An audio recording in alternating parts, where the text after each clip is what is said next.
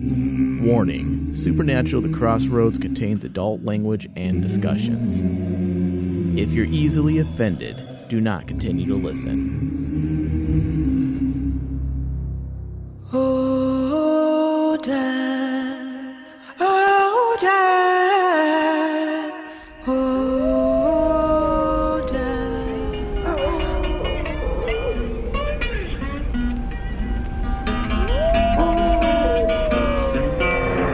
I went to the crossroads.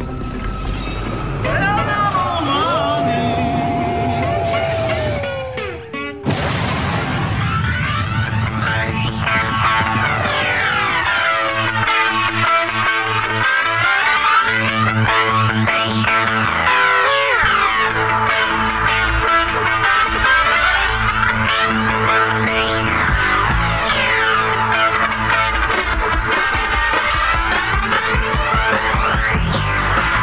Welcome, everybody, to Supernatural The Crossroads. I'm your host, Thomas Cowley. Joined with me today is Ryan Denton. You know, the matter of fact, fact of the matter is... You're a prick. I know. You couldn't even get it right. I know. I fucked up my own fucking and saying. Michael Flores. Hey. And today we're talking about Season 13, Episode 20, Unfinished Business.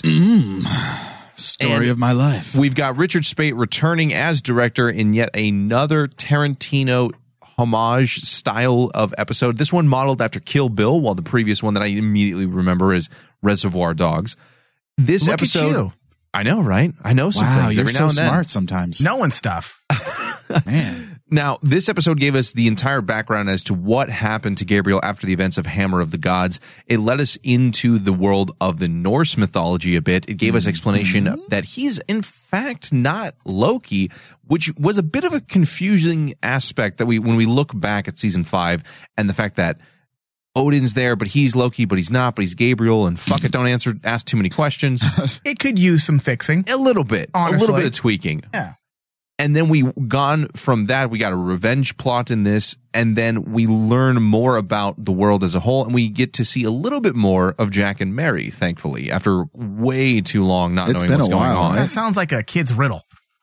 Jack does? and Mary went up the hill to fetch a pail of water. To fight an apocalypse? Yeah.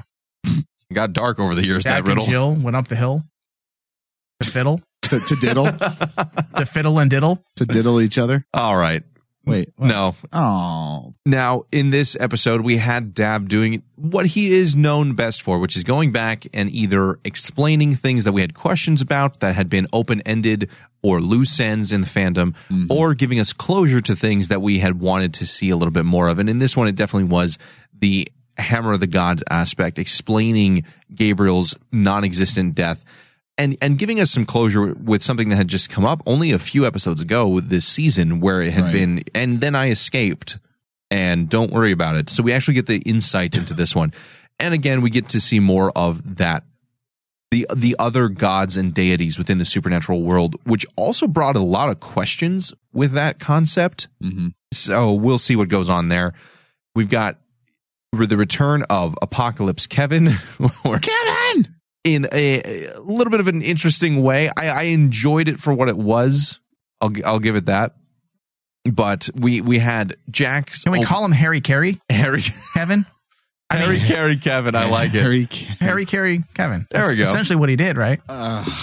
And we, more importantly, though, I think we finally get to see Jack's character, and in this one, Gabriel's character, move forward a little bit. Yeah. And we got some cool things, some cool insight to Apocalypse World with that map of the U.S. Now, hold on. Backtracking a bit to the Gabriel thing. Because we're fair, right? We're fair. We're fair and I just think we are. demigods. You know? Oh, are we the demigods? Yeah. We're Xerxes. Yeah.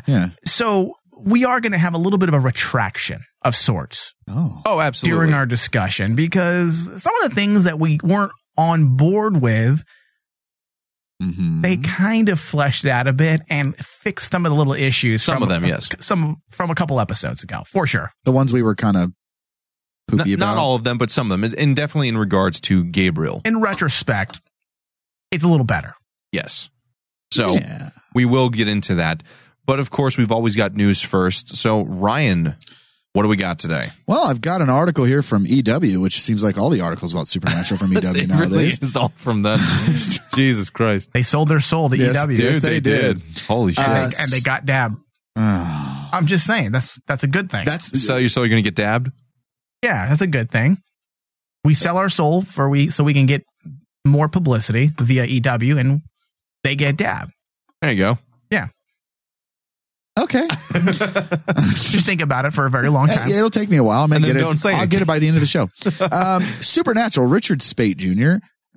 on finally telling the story of Gabriel and Loki. Spoiler alert. Who cares about that? Spoiler alert. Alert. Oh. Alert. Spoiler alert. I was talking like Scooby-Doo. Ruh-roh, Raggy. When Richard Speight Jr. was told that he was going to direct himself in an episode of Supernatural, he didn't quite realize what he was getting himself into. When they mentioned to me that I would be directing an episode in which I also appeared as an actor, I was fired up. He tells EW, when I got the script, I realized I don't just appear in the episode. I'm the anchor of the episode in terms of guest. That is pretty cool. And he was probably happy as shit, man. I would think he would be. And being able to act, portray distinct characters. Yeah, that's fun. It says, I'm the anchor of the episode in terms of guest stars, and the second guest star is also me. So that was an enormous challenge, but it looked really, looked at it totally as a positive. Not only did Speight end up playing two characters in the hour he directed, he appeared as both Gabriel and Loki.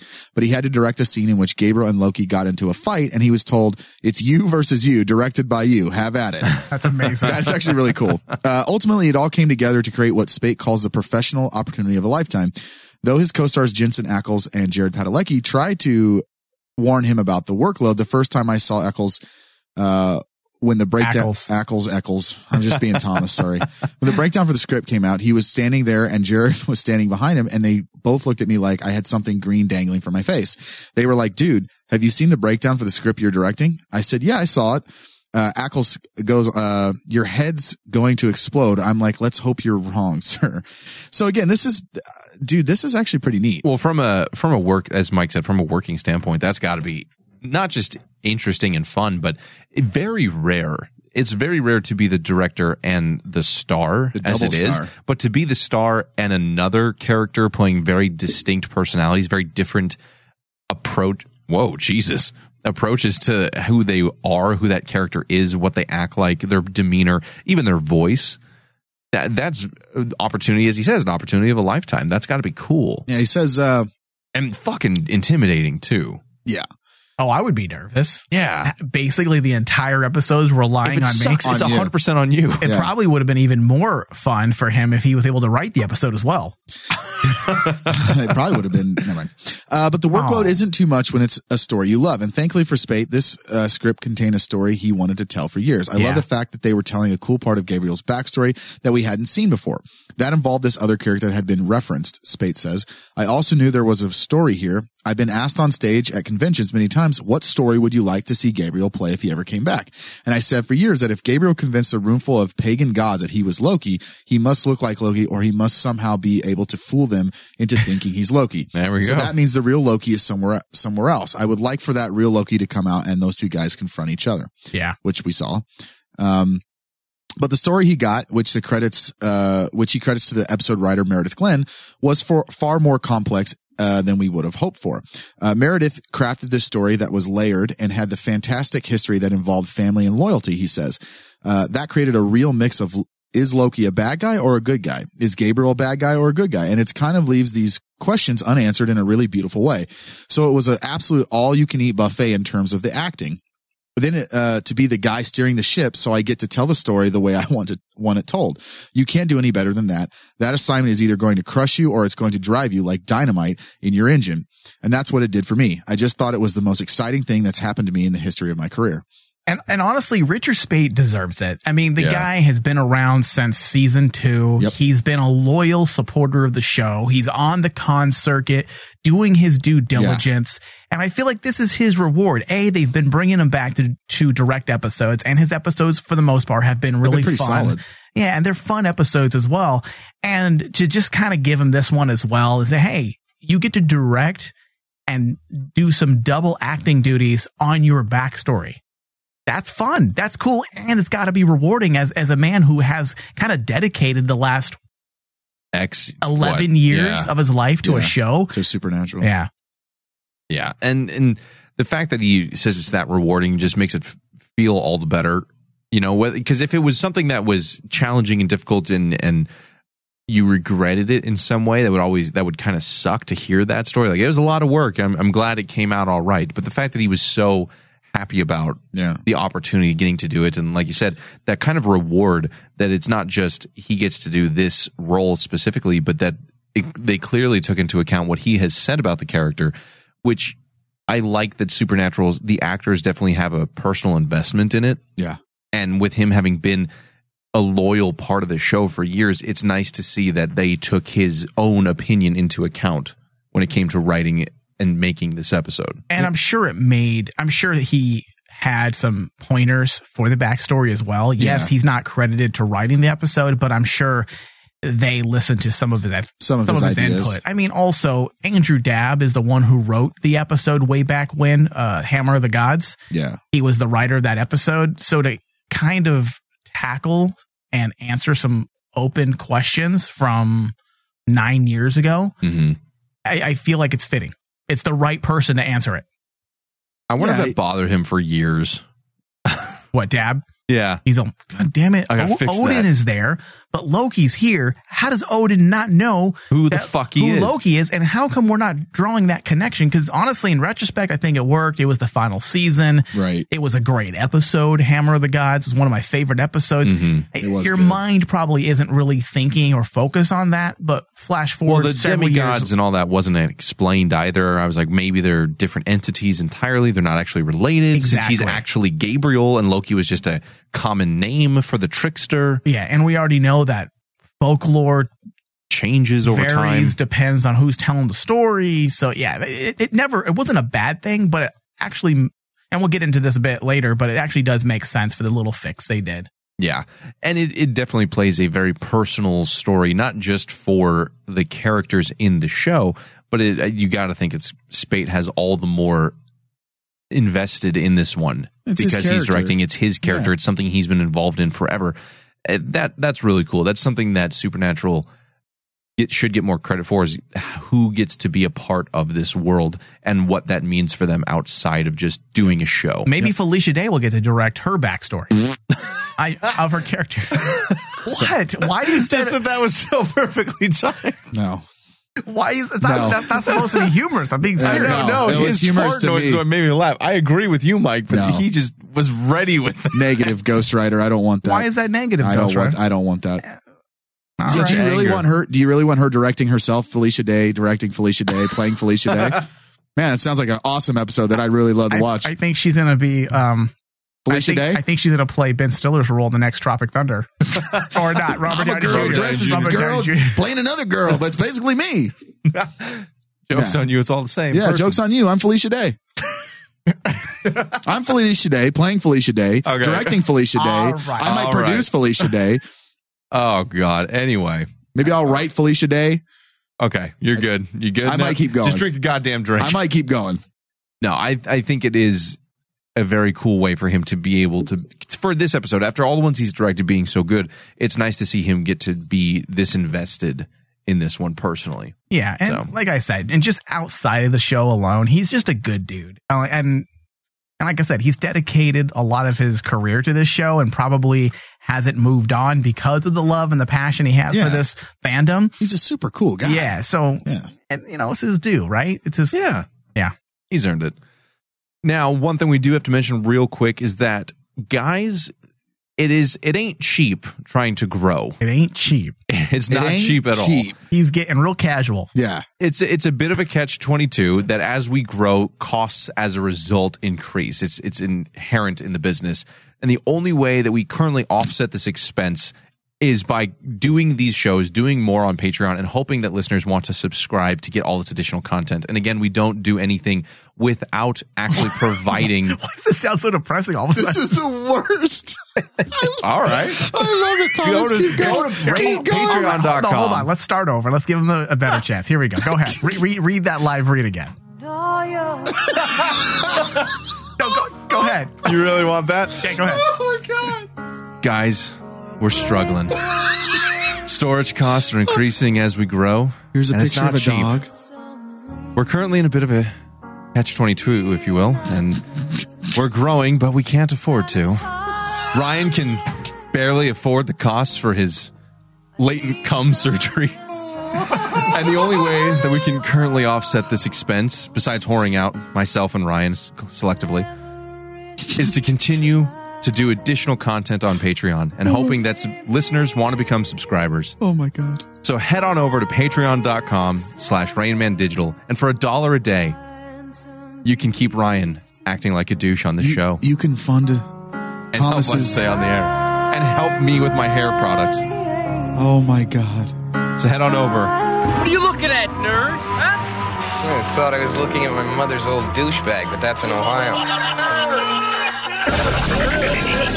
Geek Out Saturday. I've never been a fan of Superman because I was never a fan of that overpowered character. Oh, well, I'll shoot you then. Nope, I'm bulletproof. Well, then I'll cut you. Can't. You don't need an entire 3-episode arc to give characters closure. There's little things that they're doing to give us that finale-ishness that's not even a word, but I just made it. That's so cool, like just to get that insight. And I think that's what makes this movie special for me. Right. Is that we have the Batman I grew up with, the Joker I grew up with. We shot him when we go to cons because he will chase after actors like, no, not if you're representing the show. If you're representing the show, do not chase after these people, please. Exactly. Catch up on your favorite Rain Man digital geek shows every Saturday.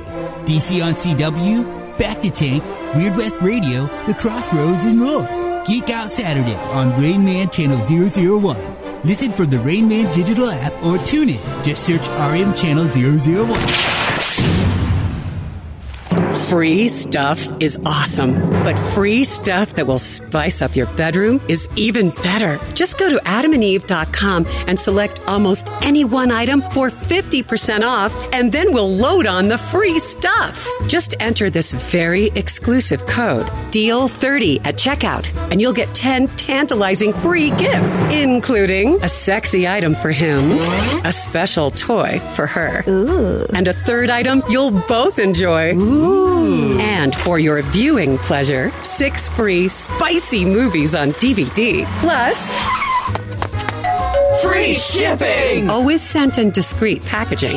So go to adamandeve.com now. Get 50% off plus 10 free gifts when you enter the exclusive offer code DEAL30. Again, that's DEAL30, because without it, no free stuff. That's DEAL30 at adamandeve.com. This is Star Wars from the Butter Tank exclusive. All I'm saying is that someday we may be ready for a rated R Star Wars. But right now, putting the Star Wars name on things where people are already confused with Rogue One, and now you're throwing a rated R rating, it's too much confusion. It's not about Disneyfying. It's about making sure the mainstream audience and general audiences understand what's going on. Can you imagine that, dude? You go to see Star Wars and it has a rated R rating on it. You're like, what? Yeah. What is this? And on top of that, it's kind of like, for those people, those fans that want a rated R movie, you guys do realize that Star Wars was made for a younger audience. Yeah, you know what? If you want something more adult, just go look up keywords on Google here. Star Wars parody porn. There you go. That's mature content right there for you. There's lots of shooting in people's faces and all kinds of things.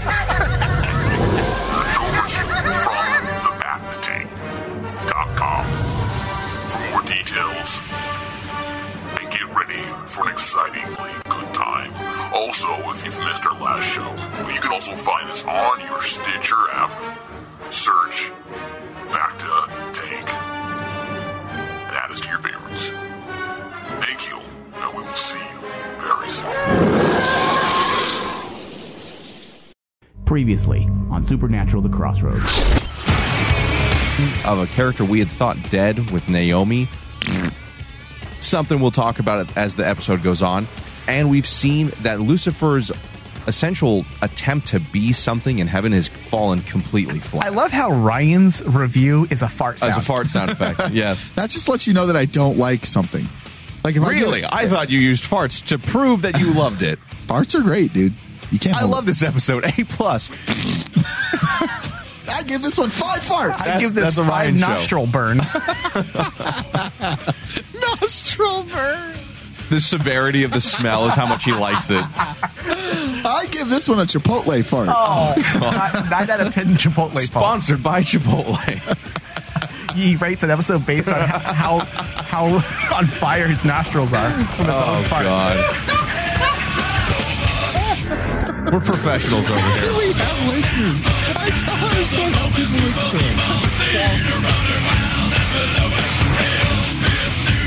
Welcome back, everybody. Supernatural: The Crossroads. Now we're going to get into the discussion of Season 13, Episode 20, Unfinished Business. Ryan, do you have a synopsis for us? I do. Sam and Dean are roped into joining Gabriel in his revenge plot against the demigods who sold him to Asmodeus years prior. In Apocalypse World, Jack's boldness in his battle against Michael leads to dire consequences. I sound like a game show host there for a second. Thanks. Tell them what they've won.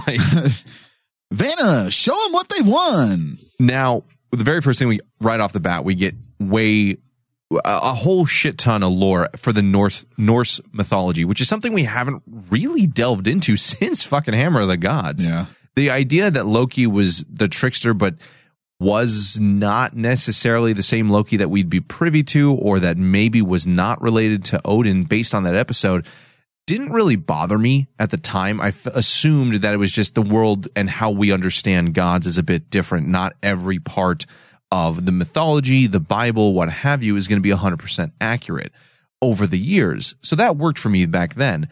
Now, as we've delved into so much information, so much explanation and new concrete rules to this world, it kind of does beg the question, how does all that work? How does some of that fit together? And in this episode, we definitely get that with the introduction of these demigod, I don't know, creature god versions. I'm not very well lore versed with the Norse mythology. He explained it as being a Norse pantheon of begotten monsters. That's what it was. Begotten monsters. So essentially, they're super monsters, I guess. But what does that mean? Like, it's cool. I think it's cool. I think it works. Cool. Yeah, it did work. It was a little corny in some ways, but I kind of liked the flash of the animal beneath the skin. That was cool, aspect actually. With each of these demigods. It fits with what we saw in Hammer of the Gods, too. You remember how they were projections? Right.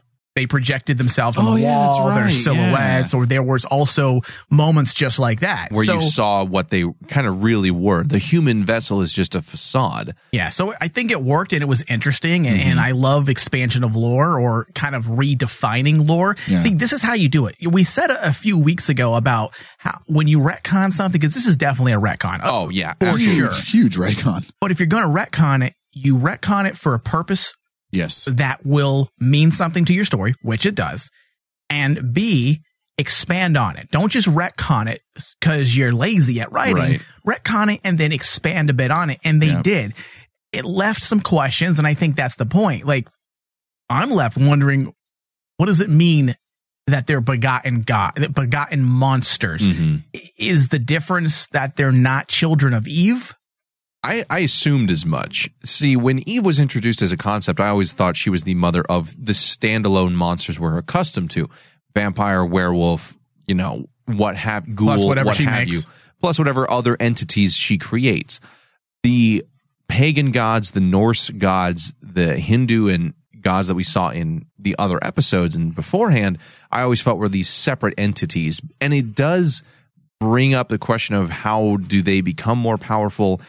How do they fit within this world? Does this conflict in any way with lore that's been established? And the fact that it's a retcon means you can kind of change whatever you want. In a way, it simplifies the hierarchy, because we've always had questions about, well, how do these gods stack up? Right. How do they measure in terms of Chuck, the god of everything? Right. The Judeo-Christian beliefs. How and where do they fit in on all this? And rather than answering all those questions and possibly minimizing Chuck or the darkness or the void or Billy the Reaper / Death, there's so many other entities now that it simplifies these other issues that were kind of left to the wayside after the Kripke era. And by simplifying them, they essentially create lore and kind of bring something that was forgotten and make it more interesting.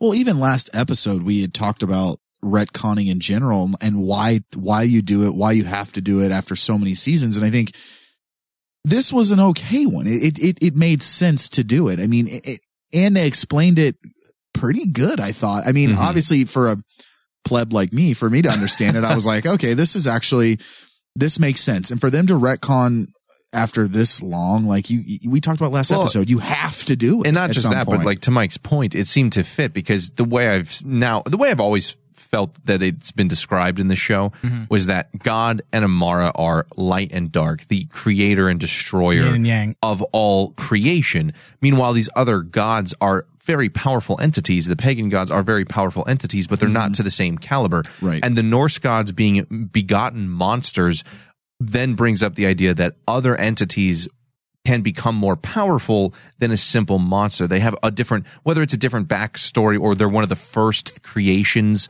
essentially, that could be part of it. Or there's other fictions out there where belief in something makes it powerful. But I think it's just a way to break through the Eve situation. Eve is dead. Right. How do we create more monsters? How do we create other threats when the person who makes monsters are dead? How do we introduce new ideas? And by doing this, now you kind of have that door open where you can bring in various things that aren't necessarily connected to Eve, but can still be classified as monsters. And again, there's that question of what is the reason for this explanation? Okay, is it a way to simplify and eliminate questions by setting them apart? Fine. Or is there an actual narrative reason? For example, we had theorized a couple weeks ago about Glither and Yokoth. I believe that's how you pronounce their name. Yeah. From episode, I think, 17 the thing. And we want to know how they fell into the hierarchy of gods and monsters, because they were called a god.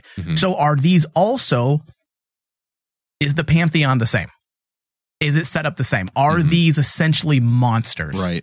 And the way I have viewed this show and how it's put things forward, I feel like God and Amara or creation and darkness are the most powerful entities in our, at least, universe. And then these other gods are some sort of powerful creature, but they're not something that was born of Eve necessarily. The Yokoth and Glithyr the fact that we call them gods could be what many fictions and folklore and myth and legend, whether it's Bible, religious, or what have you, use that term for, that a god is a creature that is so far beyond human capability and power level that it's something we don't truly understand. A monster in this world has seemed like the human that was turned or the thing that goes bump in the night that can be taken out with relatively easy, if specific, means. Whereas a god is something that has this power that can be wielded by them, whether it's Zeus that we've seen in the show, or the Norse gods, or Odin,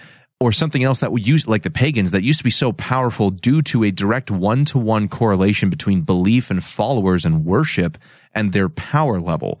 We all kind of falling under God and the darkness. That's how it always kind of worked in my head. And I feel like this kind of solidifies that, because they were entities that are beyond monsters, but they're not quite there, because Gabriel, as an archangel, were he at full strength, could easily have wiped them out. Right. But the fact that he has to go in this kind of, Kill Bill style hand-to-hand combat, which was so cool, also worked. It gave them a level difference. If it was a simple monster, I don't think he would even bothered with the specific stick. That if it was just a vampire or a werewolf, he would have used the same thing over and over. But snap your fingers. These things are stronger than that, but not quite archangel level. I liked the fact that he had to use the different sticks. I think it was very almost poetic, and like you said, it actually had as a stylistic choice. For sure. It was a grading. Obviously the last stick is for Loki, the boss. For the boss. I thought that was cool, man. It gave it it also gave it a thing where it was like, well, if someone's going to run off and do their own thing, all they got to do is take the last one. It made sense. I like the fact that there was a level or like to each bad guy. It does work, but what makes a god? It's all in the definition and in the act. Right. For example, if people decide to worship a pencil, that pencil essentially is a god.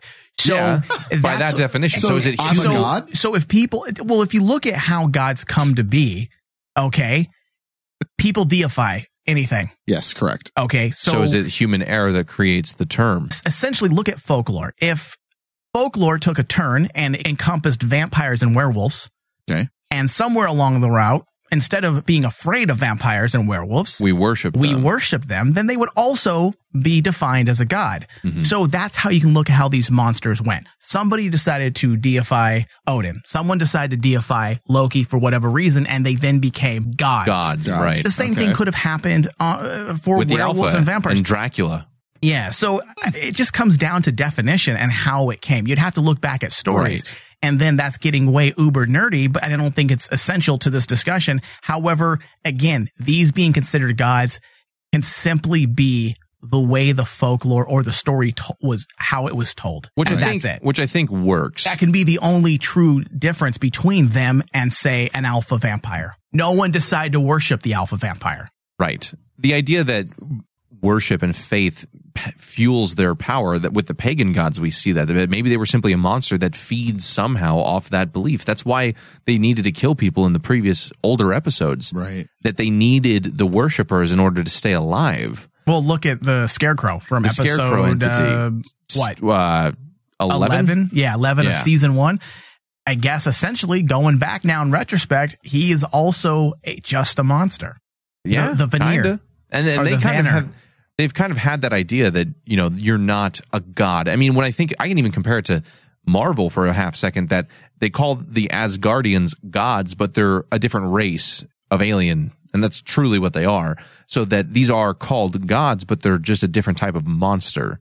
Yeah. But at the same time, by going, and this is a problem that you have when you have a show that's on for 13 years. It's not a bad problem, but by going into this level of detail, we do kind of lose the mysticism, the intrigue, the, oh my God, the power behind these entities when we kind of realize there's a monster. Yeah, it does take It's just a werewolf now. It takes something away. It kind of takes the fangs away from them a bit. A little bit. Yeah. Because when you hear in Hammer of the Gods season 5, Odin is here, you're thinking, oh shit. That I've seen movies and video games where he's a character, and I've read comics. That's pretty cool. Or Shiva, because she's hot. Or that. She got some nice boobies. But then when you go to this, and it's like, well, they're kind of misbegotten monsters that have a following. Well, then he's just a werewolf in the alleyway. That may be a very powerful one, but a werewolf nonetheless. So you do lose a little bit when you put more definitions on, and that comes with so many years in retconning and explaining things that we have questions to. So sometimes you don't want to know all the answers. I want to know everything. And one of those answers that we got in this episode was the fact that Gabriel is not, in fact, Loki. He is Gabriel, and Loki is a separate entity, which, when you look back at the Hammer of the Gods episode, does solve the bit of that issue of, if this is Loki, or that's what he's known as, why does Odin not recognize him, not have a father-son relationship with him, not say anything about it? Why were they not connected in any way? And from a lore standpoint that had been established in the show, that doesn't really make a lot of sense. But again, we kind of, well, maybe Loki is a term that he's used, or a name based off of a fictional entity that we just kind of ran with it. Instead, we find out that it's in fact two separate people. That kind of works. It does make sense for me. The fact that Loki is the ultimate trickster to where he can pull off that to where even his own dad doesn't realize. Well, it also fixes the issue that I had with Gabriel coming back and not being dead. It made Lucifer look silly. Yes. Lucifer being fooled by Gabriel's tricks and not really dying was just more like character assassination of Lucifer. Yeah. It makes him look silly. Before they explained it, absolutely. Right. It makes him look silly that he couldn't figure out his brother had tricked him. But now we find out that Gabriel was actually using another form of magic that was taught to him by the real Loki. And now suddenly I'm okay with Gabriel being able to trick Lucifer into thinking that he was dead. Yes. Why is Gabriel here? Why does it matter that he's back? That remains to be seen. However, he is back. Mm-hmm. It's a fact. He's here. Rather than character assassinating Lucifer and making him look like just an idiot that he didn't realize his brother tricked him. Mm-hmm. this kind of fixes that a bit for me, at least for me, because that was part of my complaint for 2 or 3 episodes ago. Yeah, you had brought that up. That was like, what are you telling me? Lucifer doesn't know? Realize that, yeah. So the fact that this is potentially a different magic of sorts that Lucifer is not aware of, it becomes more plausible, easier I to guess, swallow. Yeah, absolutely. Sometimes you just got to make things easier to swallow. Sometimes you do. Yeah. Now the Gabriel they have gels for gag reflexes. Yeah, I've heard about that. Numbs your throat, right? Thomas would know. I haven't tried them yet. I'll let you know. All right. Now the idea that Loki is not, or Gabriel is not Loki, but they look exactly the same is an interesting one as well, because that brings up questions. It brings up a lot of questions. That First was of all, the one why? thing. Yeah, that was the one thing that I was confused. If Odin doesn't recognize or talk to you in any way, then why do you need to look like him? Is it because you just like the look? Well, the idea... Does the vessel have a massive dong, and that's why all the porn stars are after you? Dang, Casa Erotica 10. 10 inch. That's exactly, yeah. Casa Erotica 10 incher. I can see choosing that vessel then. Yeah. You know? Well, okay. So the whole explanation was he needed to look like Loki, right? So that Loki could go even another level underground from what Gabriel already was. And then Gabriel can also hide. Right. Using his name. Right. Okay, fine. That works. That works if you want to explain it that way, but it brings up the issue pertaining to a vessel. Doesn't archangels, don't archangels have to have vessels? Yes. Okay. Everyone needs, all the angels need a vessel. What is this? What is it, a vessel? I would think it's a vessel that maybe he just makes look different. So he doesn't really look like Loki then? Maybe originally he didn't. Maybe he got plastic surgery. Like I know this is getting really maybe it's an illusion. Stupid, but maybe it's an illusion. Then why hold on to the illusion if he's no longer hiding? Why not turn into another face now?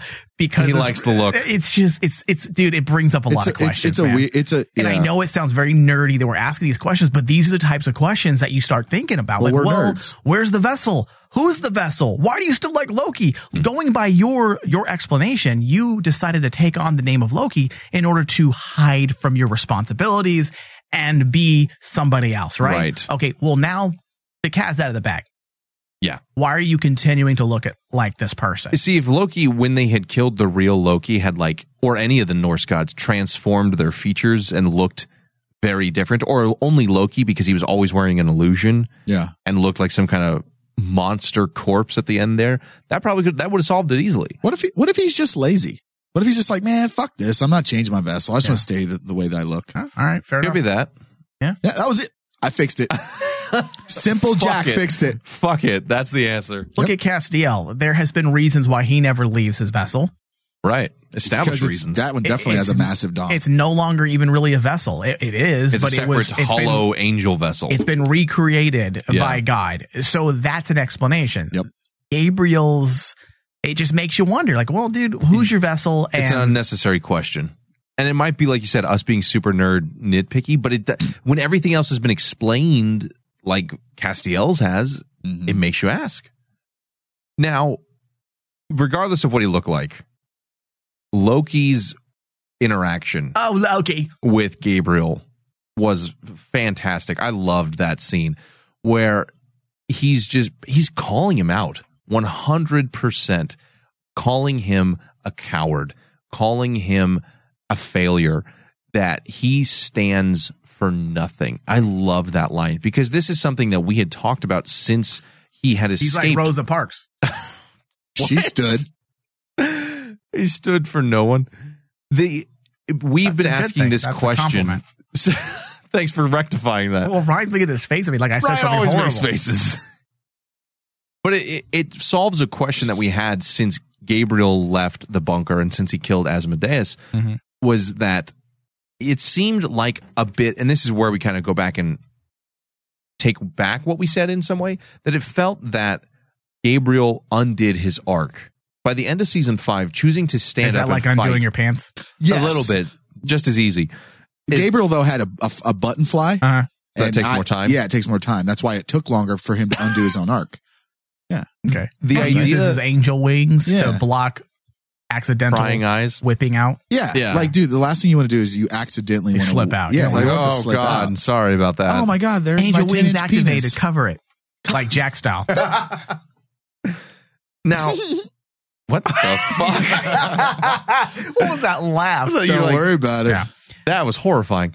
You're horrifying. I know. It solves the problem of, it seemed like he had undone his arc by the end of season 5, where he chose to stand up against Lucifer and then died for it. But when it turns out he had just escaped, it made it feel hollow, that there was no real change to his character. And having that explanation of Loki saying, you always are a coward, you're a failure, you've ran away, you stand for nothing, kind of allows that bridging of the gap, that from the end of season 5 through now, while we may not have seen it, he stayed the same character. It gave a definitive, you always were like this. Yeah. And that was the strength of this episode. Yes. The strength of the episode was the emotional arc for Gabriel. The reveal that he does not stand for anything.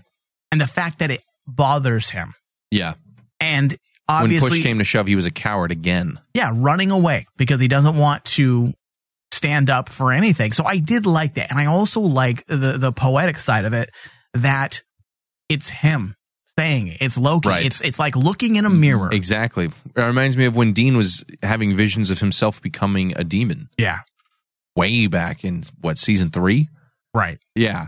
And it did a lot for his character. And and we were talking about bringing him back. If you're going to bring him back, you got to have some relevance. Now that he's here, they're handling it accordingly. Yes, we didn't like what they did a few episodes ago, but now they're giving Gabriel a reason to be here and a reason why I should say issues. Yeah. They're giving him issues, which is vital. You don't want to have, especially you got to clip his wings. You can't make him be Team Winchester with full strength. Yeah. Otherwise, they're unstoppable, right? Yeah. And potentially.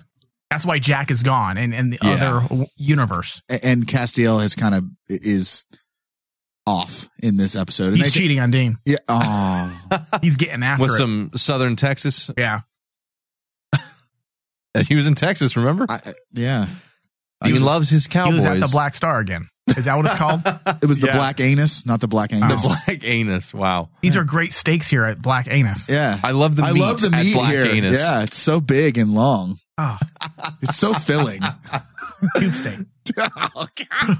What is this, 10 years old? Oh, my God. No, you're right, Mike. They had to nerf him. I mean, like, and for him to not be full powered, it's kind of like isn't it the standard nerf for an angel now? Like, but it's not in a way that he's not full power. It's not in a way that feels like stupid bullshit. The fact that he's gone, it's not even the grace issue. It's the mental emotional and emotional and mental. He's gone through some shit, and he has that moment with Dean and Sam in the hotel room where he's like, "You don't know what it was like every day being tortured like that," and especially for a character that's so powerful and that had always been able to outsmart people and had always been able to avoid conflict, avoid the problems of Dad versus Lucifer and Michael is following orders, and just avoid confrontation, to have no escape, to be captured and trapped like a dog, and there's nothing you can do about it day after day. Mm-hmm. It works for him. It makes his whole suffering and wanting this vendetta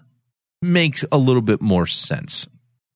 And it does fix the whole, you have to have his death have weight to it, because now he's ran before and look at what happened to him. He got put in a situation where he couldn't run.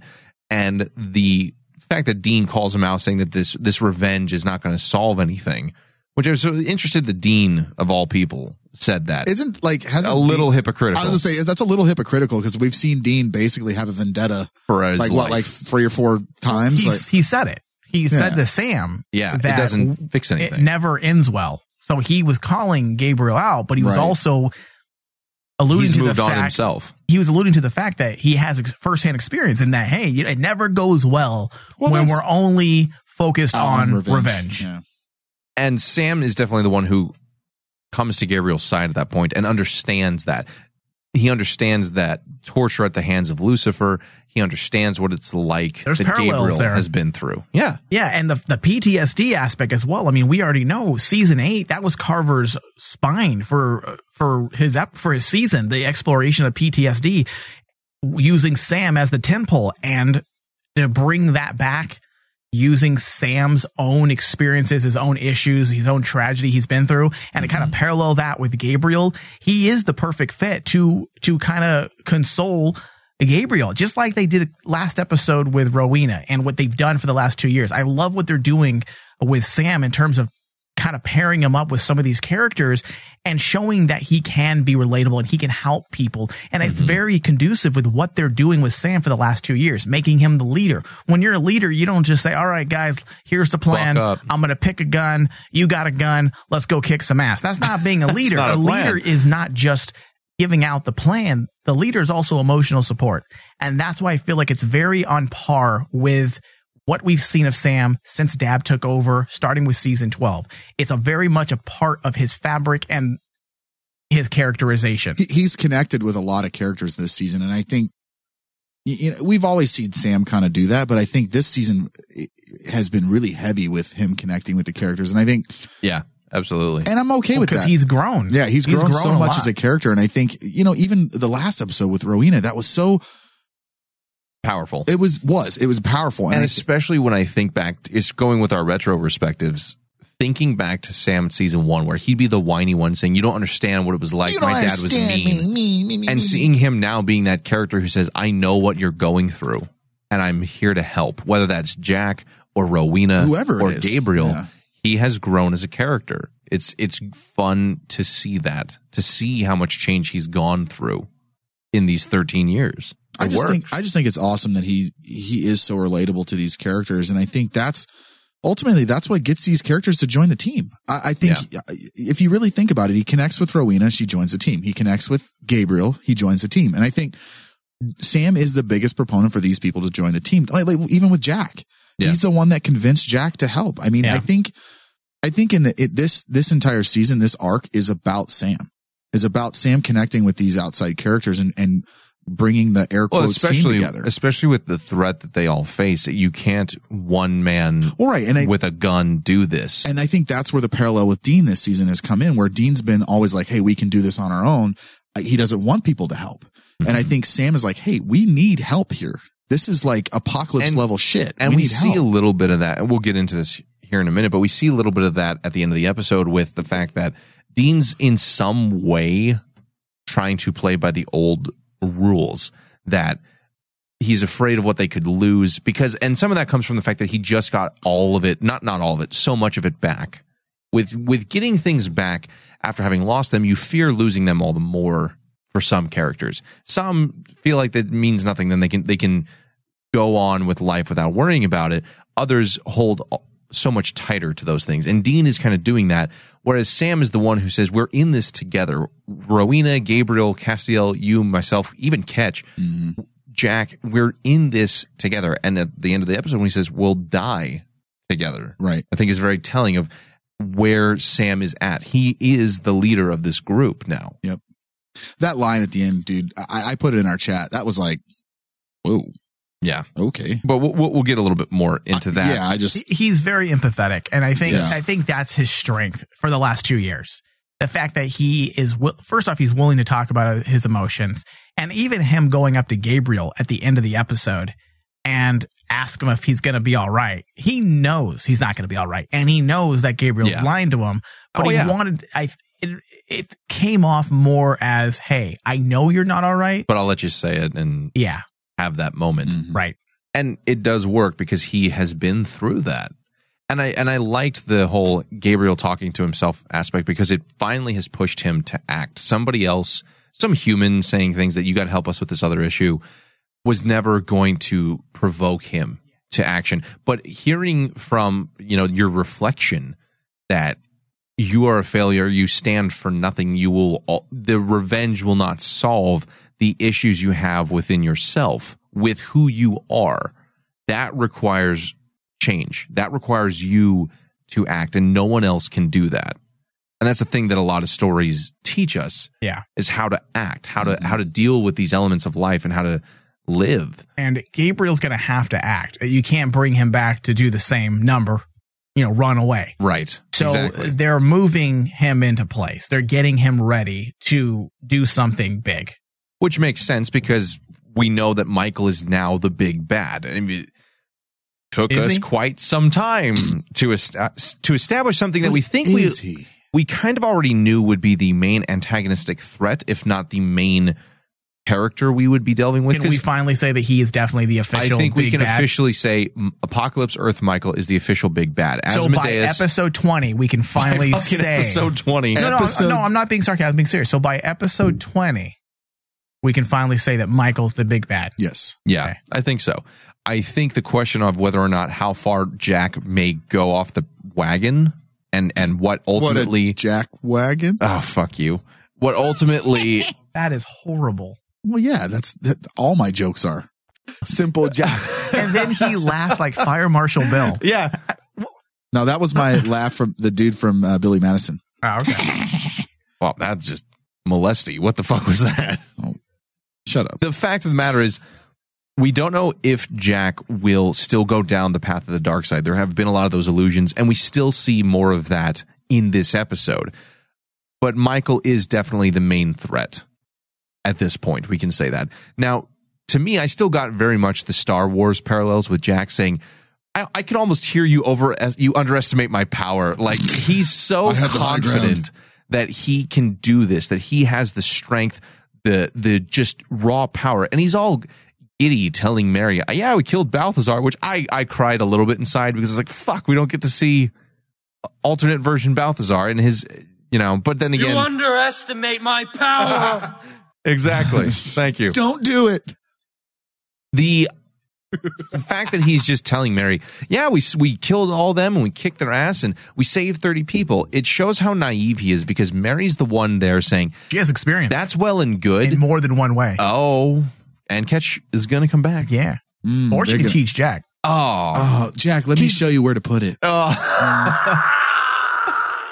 Well, he did it wrong then. Good Lord. Liar! God, what is that? A fucking Anakin soundboard? Jesus. Now, the fact that Mary knows, wow, that was violent, that you have a problem by rescuing these people. You now have to figure out food and shelter and clothing and resources and weapons.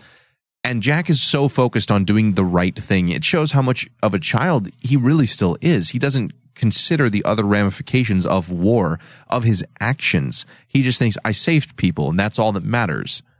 And it's something that Bobby and Mary and the rest of them realize isn't the only thing, isn't the only part of this conflict. And his overconfidence is directly going to play into him screwing the pooch. We see that a little bit in this episode, and he gets a set back a bit by the fact that he doesn't save everyone. He saves Mary, but he's still, I think, going to be making mistakes moving forward.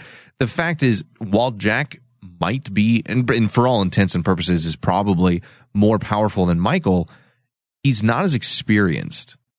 And that's, again, a direct Star Wars parallel where that his overconfidence is his weakness. Ass.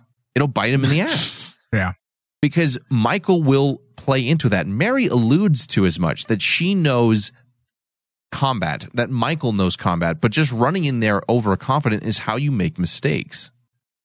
And the fact that happened in this episode. Jack's faith in his friends is also his weakness? Oh, fucking jeez.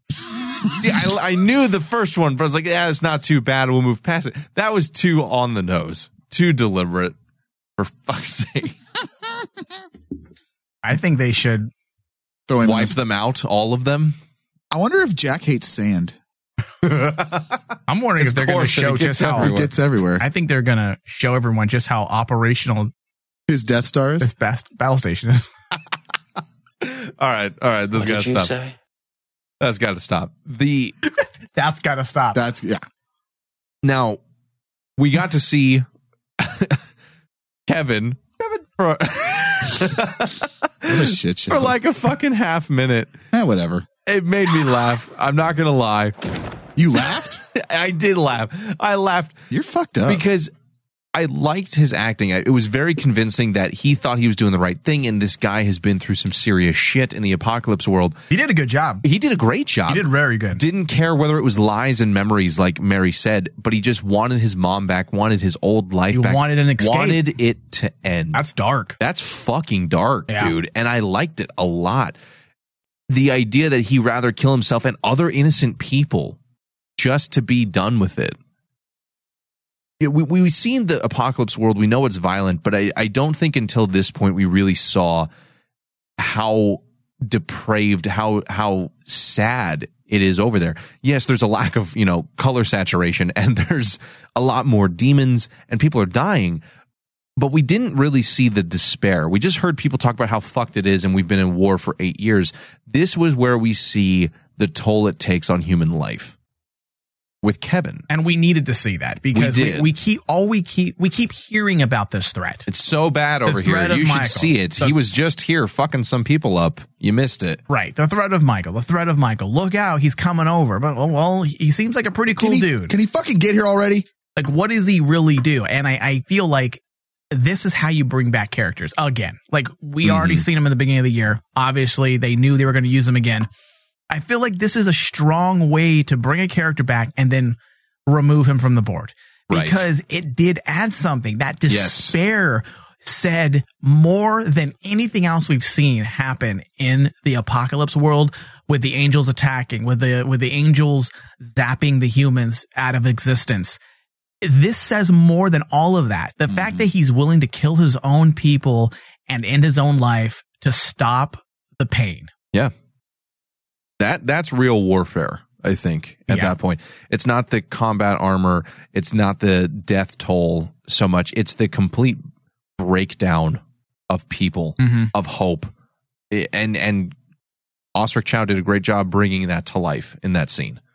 So kudos to him. Yeah, and another send-off, right? Yeah. And again, a way that works, though, to, like we said before, move the story along. Your supporting character is not just brought back for a way that is, hey, look at them, here they are. It's brought back in a way that moves the story along. What if he died by his eyes burning out again? Oh, God. Would that have been rough? You see his corpse and it's still got the eyes blown just out. Fucking like this. Just, oh, Jesus. A little post-it note on his chest again. Yeah. Is that the first time we've ever seen someone use like a Enochian symbol and like blow themselves up? No, Gadriel did that in season 9 to break out of Heaven's prison. That's right. I mean, I love that scene because you could see the seriousness in everyone's face when they knew what was about to happen. And the fact that Jack was able to save Mary. Oh, yeah. Inside his wings. First off, kudos. Dope. We've never seen anything like that before. These are the types of things that I love because it's very simple. We've seen the angel wings before, but have we seen them be used as a way to protect someone? Protect yourself or protect someone? No. That was fucking cool. And not just Super that, cool. We know this Enochian blast should have theoretically killed angels, so we know that Jack can just tank that hit, no problem. Yeah. It's an Enochian blast. It killed all those people, evaporated them, disintegrated them. Is that an official term, an Enochian blast? It is now. Okay, it sounds like it. Can we put that in the what Super angels Wiki? do when they jizz? It's an Enochian blast? While in prison, Gadriel experienced an Enochian blast.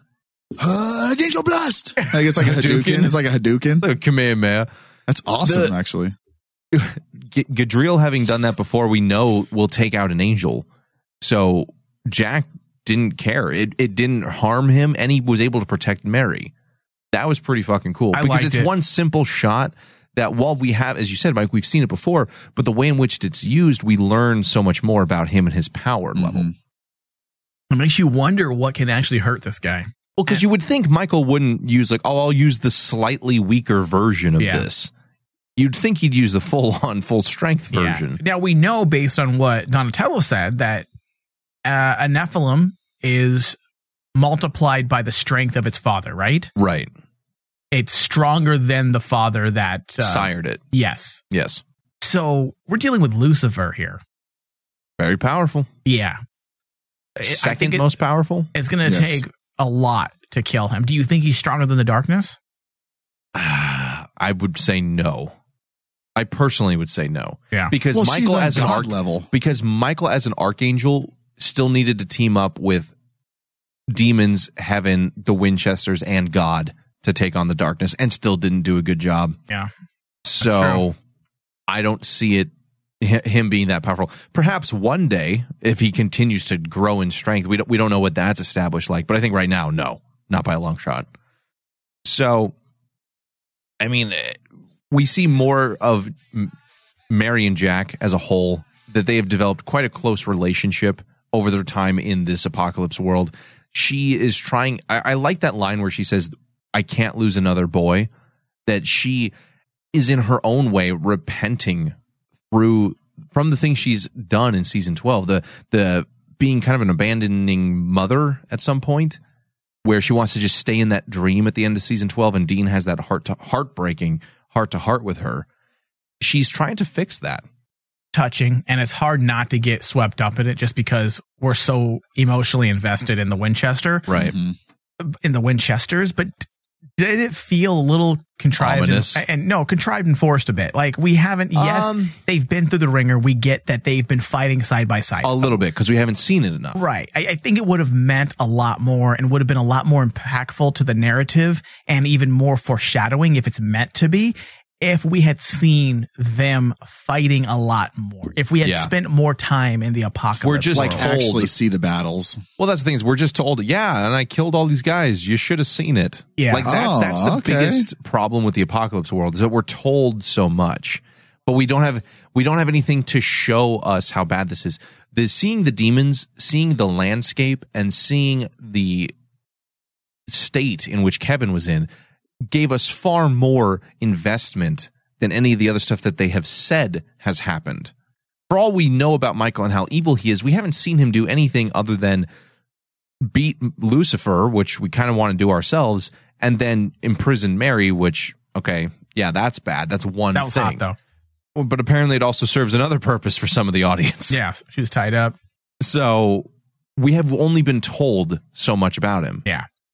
I agree. I think if we had seen it a little bit more, it would work, but it could still be bad for them. I feel like we like Mary and we like Jack. We do, yeah. So it does work. I'm not saying it doesn't, but it would have been But nice. does it work because we like them? Right. Or because it was written well? Yeah, and they're relying on past relationships to move the narrative forward. Yeah.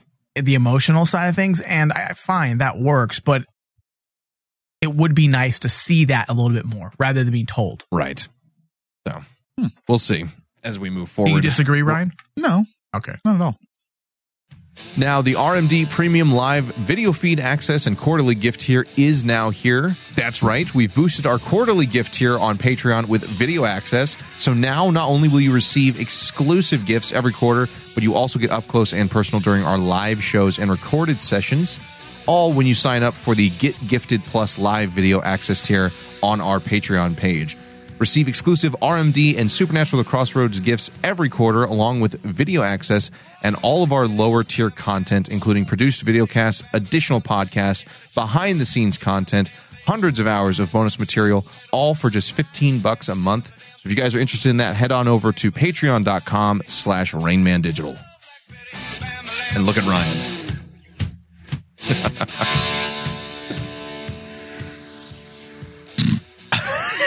Every time you just start dancing, you just gotta dance. You just gotta let it out, dude.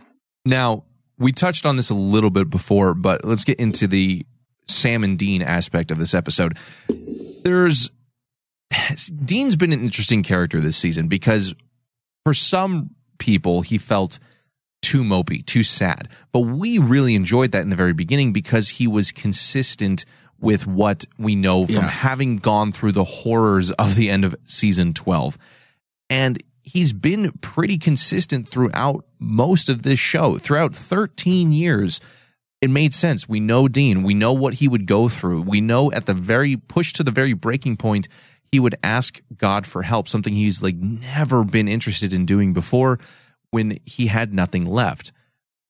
Now, the last few episodes, though, seem a little bit inconsistent compared to the last 13 years. I have a theory on this, and I'm going to bring it up, and it just dawned on me thinking about Dean in general, and kind of the fact that he's suddenly changed in the last couple episodes. And I think not the last couple, one. Yeah. Well, you know this what I mean. episode. You know what I mean. When we got season 5 and we got towards the end there, it was kind of the same Dean. It was, hey, I want to be keep track of my brother. I want to make sure that he doesn't get hurt. Mm-hmm. And I think it was all because of the apocalypse. And I think if they explain Dean's flip in his character is the fact that, hey, there's an oncoming apocalypse coming and he's flipping into like that, big brother mode. I want to save my brother because of the oncoming apocalypse. I could stand the fact that he changes. But I feel like they need to explain that, right? Right. I don't have a problem with him changing. I think a tone shift is fine. Sudden. But this was really sudden. Dean's actions felt a little inconsistent with what we've seen Dean in the beginning of the season. From the last several episodes. Now, if this was episode 6, 7? Yeah, episode 6, 7, 8, it would make more sense because he was morose. Right. But he hasn't shown these types of problems. Yes, last episode or 2 episodes ago, he threw things around when they lost Gabriel. Got angry. He was angry. This wasn't suicidal, I'm depressed Dean. This was just emotional. And I know they talked about it with the Rowena episode with death and him wanting to die, and they touched on it.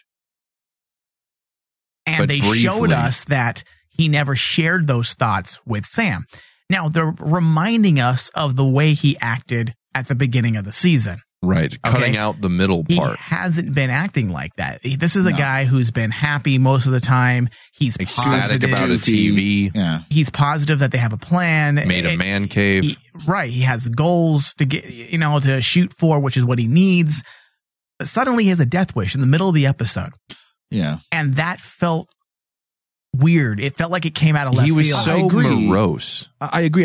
What I meant by saying that is that we kind of saw the same type of Dean in season 5 when the apocalypse but it was consistent. It was consistent. And I think if they explain his shift in tone and shift of in this episode to that, then I would be okay with it. They've got to explain it though. Yeah. I mean, it worked because Jensen's acting. He's amazing. And I feel like as soon as he turns it on, I think you're immediately invested, but you can't take your writing and have it rely on the performance of the actor. Yeah. I feel it's like sloppy. it feels like they know the end is just around the corner. There's 3 or 4 episodes left. And they're trying to shift the tone wait back. a second. We didn't realize that we changed the tone. Yeah. And Dean's emotions are not erratic right now, and we need it to be coming up on the season finale. And they're reminding us. They're giving us that classic Winchester moment that we all love. We all wait for that Winchester moment at the end of our episodes. Absolutely. Where they bring relevance to an episode sometimes that has no bearing or validity to the main myth arc. That's why it's the classic Winchester ending, because they take a Monster of the Week episode and they bookend it with a Winchester moment, and you're like, oh, this is great. And they attempted to do that again, but Dean's actions were kind of unwarranted, because you're just like, whoa, hold on. What just happened? Well, because he goes from happy about the TV they got, making a man cave, positive about getting Mary back and all that stuff. And then this happens.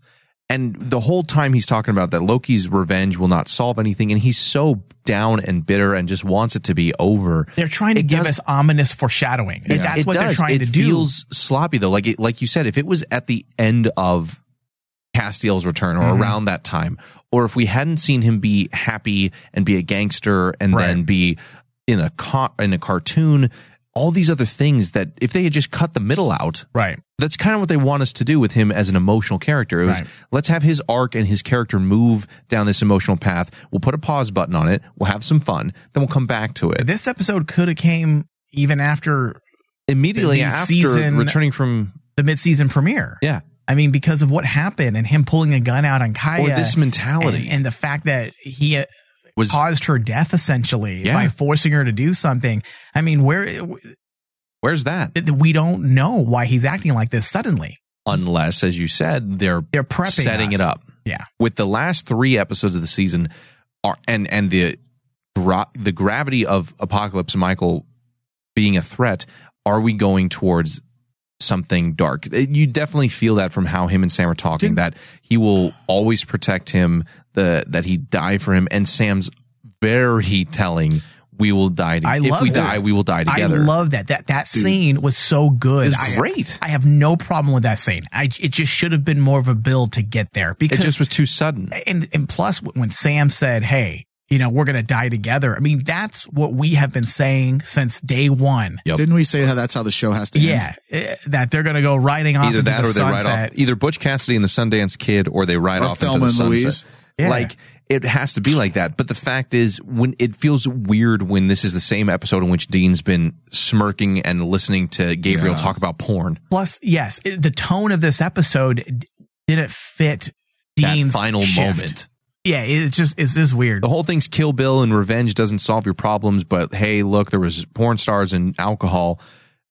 Oh, by the way, now we're back to where we were half a year ago. Yeah. With Dean. It just felt like a real big shift partway through. Yeah. But it was a nice moment. Oh, absolutely. They always work, even if they don't make sense. They always work. Yeah.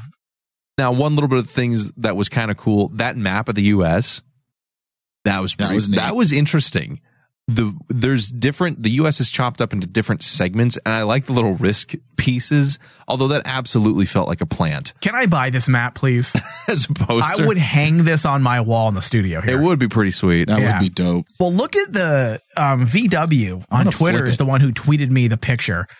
And because I was actually going to pull it. So you saved me some work here. Hold on, I'm going to turn my head so I can read it. And he mentioned the state titled The Void. Yeah, there's a 3-state section. Yeah. So there is some questions. What the fuck happened? It's really cool. Why is Louisiana fucked and why are there states? Did the Angels create zones? Yeah, districts or whatever, because they have the Western District, the Great Barren Plains. And what type of war is really happening? When you think about it, they're waging a war with humans. What can humans really do against the entire might of heaven without having the Winchesters on board? Or obviously, in this version, is Lucifer the one? Because Lucifer in our universe wanted to end humanity because he felt that they were a plague, bugs. Maybe that's Michael's game now. After solving the Lucifer problem, he now sees humans as these disgusting creatures. Or reshaping the earth in a way that he thinks is going to work better. Why else have the Great Barren Plains where America gets a lot of its food source from? Dude, I love Starve them out. Make places uninhabitable. Narrow down their safe zones until they're just a few remnants of a resistance. Is the final shoot down or hoedown happening in Texas? Is that what it looks like? They said the South. It looks like Texas or Louisiana. Yeah. That's awesome. Why is Remember the Alamo. What is that? Like there's rain as well in the center. Is that rain or something's dropping like droplets? Do you see that? I saw that too. Yeah. Dude, I'm not certain. This the flooded area or some shit like that. This raises so many questions that I have as an Uber nerd. And it makes me wonder if possibly we should have an entire season in Apocalypse World. Ooh. We're going to talk about that on a special show. That'd be fucked. Okay. Okay, we'll wait on that then. Yeah. Son of a bitch. All right. Well, so with that, let's get into our final thoughts here. Then we'll go to Facebook for some comments. Ryan, what did you think of this episode? What did you give it overall? I actually enjoyed this episode quite a bit. I mean, I've always been a pretty big Gabriel fan, so I was okay with how they explained him essentially in the last couple episodes not dying. I loved how they explained the whole dichotomy between him and Loki, and just the overall explanation. And honestly, and I said this earlier, but like retconning doesn't bother me as long as it makes sense. And they actually did a really good job of this making sense, like not actually being convoluted and it seemed like a smart retcon. I love the story between I like Norse mythology. So the story there with the different blades and the leveling, almost like leveling up or hitting the mini bosses before you hit the real boss is totally kind of nerdy video game for me. So I did like that aspect. I have to say it. Jensen and fucking Jared were amazing in this episode. There was a couple scenes where Jensen's face, like just his facial expressions when like, Gabriel's talking or Sam is talking were really funny and really good. And it seemed like they really played that sarcastic asshole kind of, and I enjoyed that. And I know we see that a lot, but I felt like these were really well timed and just the faces he made were really good. Right. The special effect with the whole Loki hologram was really freaking cool. I enjoyed that. Mm-hmm. I think that's kind of a staple, as we know from like even the Marvel, like the whole Loki. It's just a staple for that character in general. Doesn't matter if it's Marvel or whatever it is. It's just kind of but I thought that shot was really neat. I dug the whole Kill Bill vibe. I agree with you guys. The music was a little lackluster, and it seems like they kind of skimped on that. They could have probably, pumped a couple dollars and, and maybe bought some songs going for that Kill Bill vibe. Yeah. But other than that, I actually really enjoyed the episode. I think, there were some things lacking. I love the whole, the shot with Kevin and the Enochian symbol on his chest. Yeah. That was a fucking awesome shot. Which character? Kevin. When he had the Enochian and he hit it and it was like burnt blue. That one, yeah. It burnt blue, blue fire. And, so no, I enjoyed the episode. I think we're getting kind of hot and heavy here. With that's a different thing. That's a different show. Yeah, that's a premium. That's a premium show, guys. But if I hope the Hollywood show does a Casa Erotica parody. Oh my God! Fuck! Now that's a Patreon channel. That's pay for. Never gonna happen. Hey guys, for our next parody, we're gonna be doing Casa Erotica. Your woman voice is terrible. Shut up. Shut up. You're right, but shut up. I'm going to give this one a solid B. I enjoyed the episode quite a bit. Solid B. What's a not solid B? Solid B. So passing is 80%. A solid B would be 85%. So right in the middle. Look at you. Sound all professional like a teacher. Thank you. Maybe you can teach our kids and not go on strike. Well, I wouldn't. I wouldn't leave. Red for Ed. All right, Mike, what are your thoughts? Who is Ed, by the way? I was just curious. I don't know. Yeah, some guy. Not me. Jesus. Mike, what were your thoughts on this episode? What do you give it? I like the emotional parallels that were drawn between Sam and Gabriel. Mm-hmm. Pairing him up again with someone like they have done with Rowena. Sam becoming the face of humanity. I love it, especially when you look at his past and how he was the vessel of Lucifer. And yet he always is that one person. And I always go back to that episode. I forget the episode number, but I believe it was season 5 when they needed to destroy the warehouse. I think it was season 7. And Bobby, wait, no, it wasn't season 7. And which Bobby one? Told Dean, look at that boy. That boy has not stopped saving people yet. And you just see him going in and saving nonstop. It's so staying true to Sam's character. And to continue to see them do stuff with him like that, it's rewarding as a fan. And his ability to be empathetic continues to show us that Sam has, in fact, become the leader that they were talking about in season 12. If you remember, that was one of their plans that they actually, followed through with in a really good way. And it was bringing Sam to the forefront as the leader of the group. And even though they're not drawing attention to, I'm the boss, I'm in charge, Sam oozes leadership qualities. He really does. Dean is a badass. I'm not taking away from Dean, but he's a soldier. Yeah, Sam is emotionally strong and he's able to help because as a leader, you don't just have great plans off the handle, and you don't just have great strategic plans. You have to be emotionally capable of holding the weight of the team. And that's what they've done so well with Sam for the last couple years. Yeah. And the expansion of lore. And the describing of the new hierarchy of how the gods versus monster works. I feel like it works. It clears up some things. For sure. It creates a little bit of questions, but not too much. But nothing horrifying. Yeah, I give this episode a solid C+. Okay. For me, this episode's a little in between. It's a little bit of a mixed bag because I loved the breakdown of Kevin. I thought that was a real highlight of that episode, to see firsthand how the apocalypse Earth has affected these people and not just have it be told to us was very effective. I thought that he did a very good job having Gabriel confront his demons by whether or not it was revenge. That never mattered. But hearing Loki call him out, call him a coward, say you stand for nothing, it finally pushed Gabriel into becoming Gabriel and not pretending to be the trickster. It pushed him out of the role he has always assumed into the person he's supposed to be, in a way in which they wrote it that it didn't break what happened in Hammer of the Gods. And I'm very thankful for that. It's more of an extension of that element. Yeah. But it works. And seeing that Gabriel has now changed his tune, he is now more on the Winchester side. I think that was a very good move. I like that a lot. Yeah. Well, it made sense. And seeing Jack be super confident, but then immediately get, hit in the teeth at the same time is nice to see that while he does have the power to perhaps win this, he could easily screw up. And to see him kind of finally understand that, even a little bit, is nice. So I think the character development in this was good. We see Gabriel move into who he's supposed to be. Yeah. We see Sam acting in his leadership role. We see Jack learn that there are limits to what he can do and his powers. So for me, all that was great.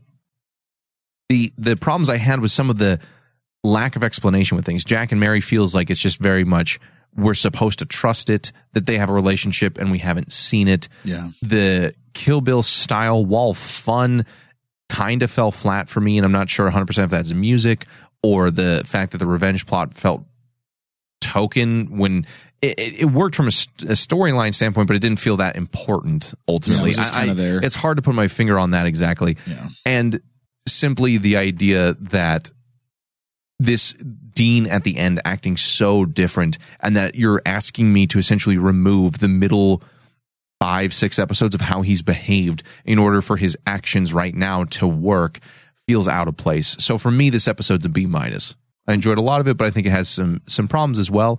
Now, Richard Speight has done, I think, 5 episodes as a director. We've ranked his episodes before as far as how well he's done. I think we should do that again, right? Shit. All right. So we've got season 11, his first one, Just My Imagination. We've got season 12, episode 12, Stuck in the Middle with You, the Reservoir Dogs style one. That's right. Twigs and Twine and Tasha Baines, War of the Worlds from this season with Lucifer returning from Apocalypse Earth. And then we've got this episode, Unfinished Business. Now, Mike, you're the resident director here, so I'm going to go to you. Now, why do I got to go first? Because you're like smart and shit. So you can base your answers on mine, cheater. Actually, I'm just going to say everything that Mike says. Does that get me out of it? There you go. Perfect. All right. This is hard. Twigs and Twine, Tasha Baines. Because he likes I think is my favorite. Just because the tonality of the episode was just on point. It was horrifying. Yes. The true meaning of horror. You're dealing with body horror. You're dealing with the loss of your body without even knowing it. Everything You're you an are. avatar. It bothered me. Yeah. It sticks with you. I was when the episode ended, I was uncomfortable. And that's how a good horror should affect you. Oh no, I take that back. I'm sorry. Just My Imagination is number 1. I forgot about that one. Just My Imagination is just take yourself back to season 11. First off, it was one of the strongest seasons we've had. Yeah. Yes. Oh yeah.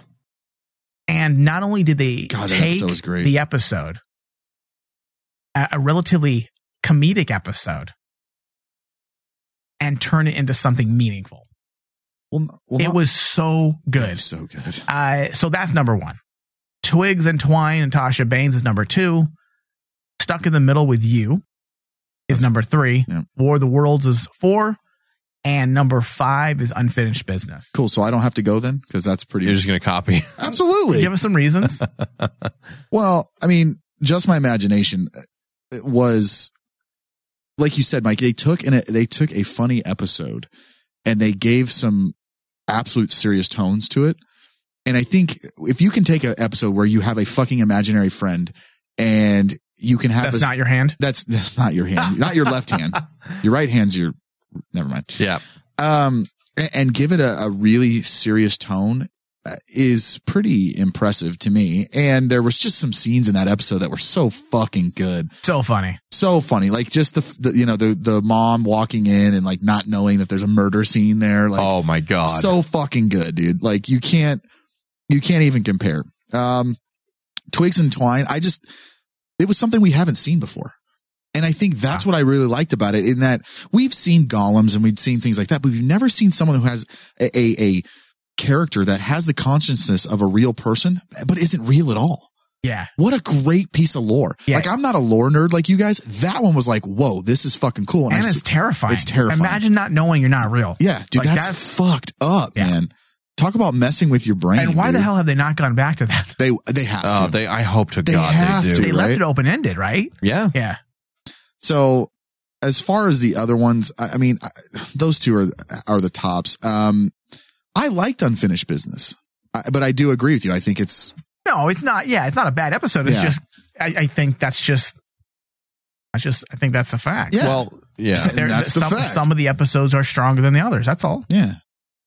For me, I have the Twigs and Twine at the first one because that one stuck with me so much. It is horrifying. You really like that one. Dude, body horror creeps me out. The existential crisis creeps me out. It's the perfect setup for a spin-off show with these characters where you lost everything and your sister doesn't know that she's a Avatar reincarnation, but you love her just the same.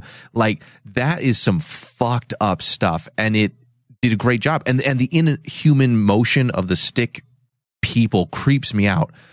That episode was fantastic. Just My Imagination comes in as number 2 because of how funny it was. And as well as that, despite the humor, him as a director was able to get such a strong performance out of the imaginary friend character and Jared Padalecki that at the end of that episode where he's terrified of going and revisiting Satan, it just the weight hits of the you episode. right in the fucking heart. It felt like a Kripke episode. Do you remember Kripke? That's it. It really fucking does. It felt like a Kripke episode because Kripke and Gamble both were able to juggle silliness and heart-wrenching and seriousness. It didn't turn hokey and cheesy. It was just silly because of the tone, but it still meant so much. And that's why Just My Imagination was such a good episode because it was emotionally heavy. But through the lens of comedy, man, it was fucking good.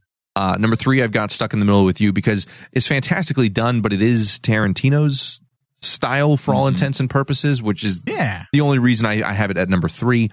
I actually have this one, Unfinished Business, is number 4, because while it didn't exactly work for me so much, it's fun to see him as the director and 2 of the main actors and how he brought that to life while being so different. I have War of the Worlds at the end simply because out of all these ones he's directed, it's the one that is the least memorable for me. And in that respect that I didn't remember distinct aspects of how it was made or about it, it has to fall into 5th place. So fucked up. I mean, do we have time to go into the next episode, or are we going to wrap it up? The next here? episode. The little teaser. Simmer down, Dr. Dre. We got to. Wow. What time are we at? Smoke good Lord. weed every It's time day. to close out. Oh, good Lord. Yeah, we got to go. Yeah, we've only got 3 episodes left, so we might just go straight into waiting for the next episode to talk about it at all. Oh my God. 3 episodes, season 13, rapidly coming to a close. We want to thank everybody for taking the time to listen to us tonight or on demand. And go to Patreon, help us out, because no joke, we are struggling, and I don't think we can keep going. Well, that's a downer. Listen, Kick us in the wiener.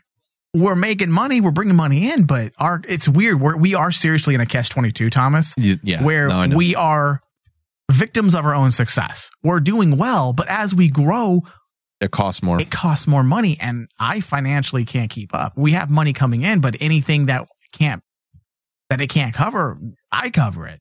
Right. So, is it financially feasible to keep doing that? I don't know.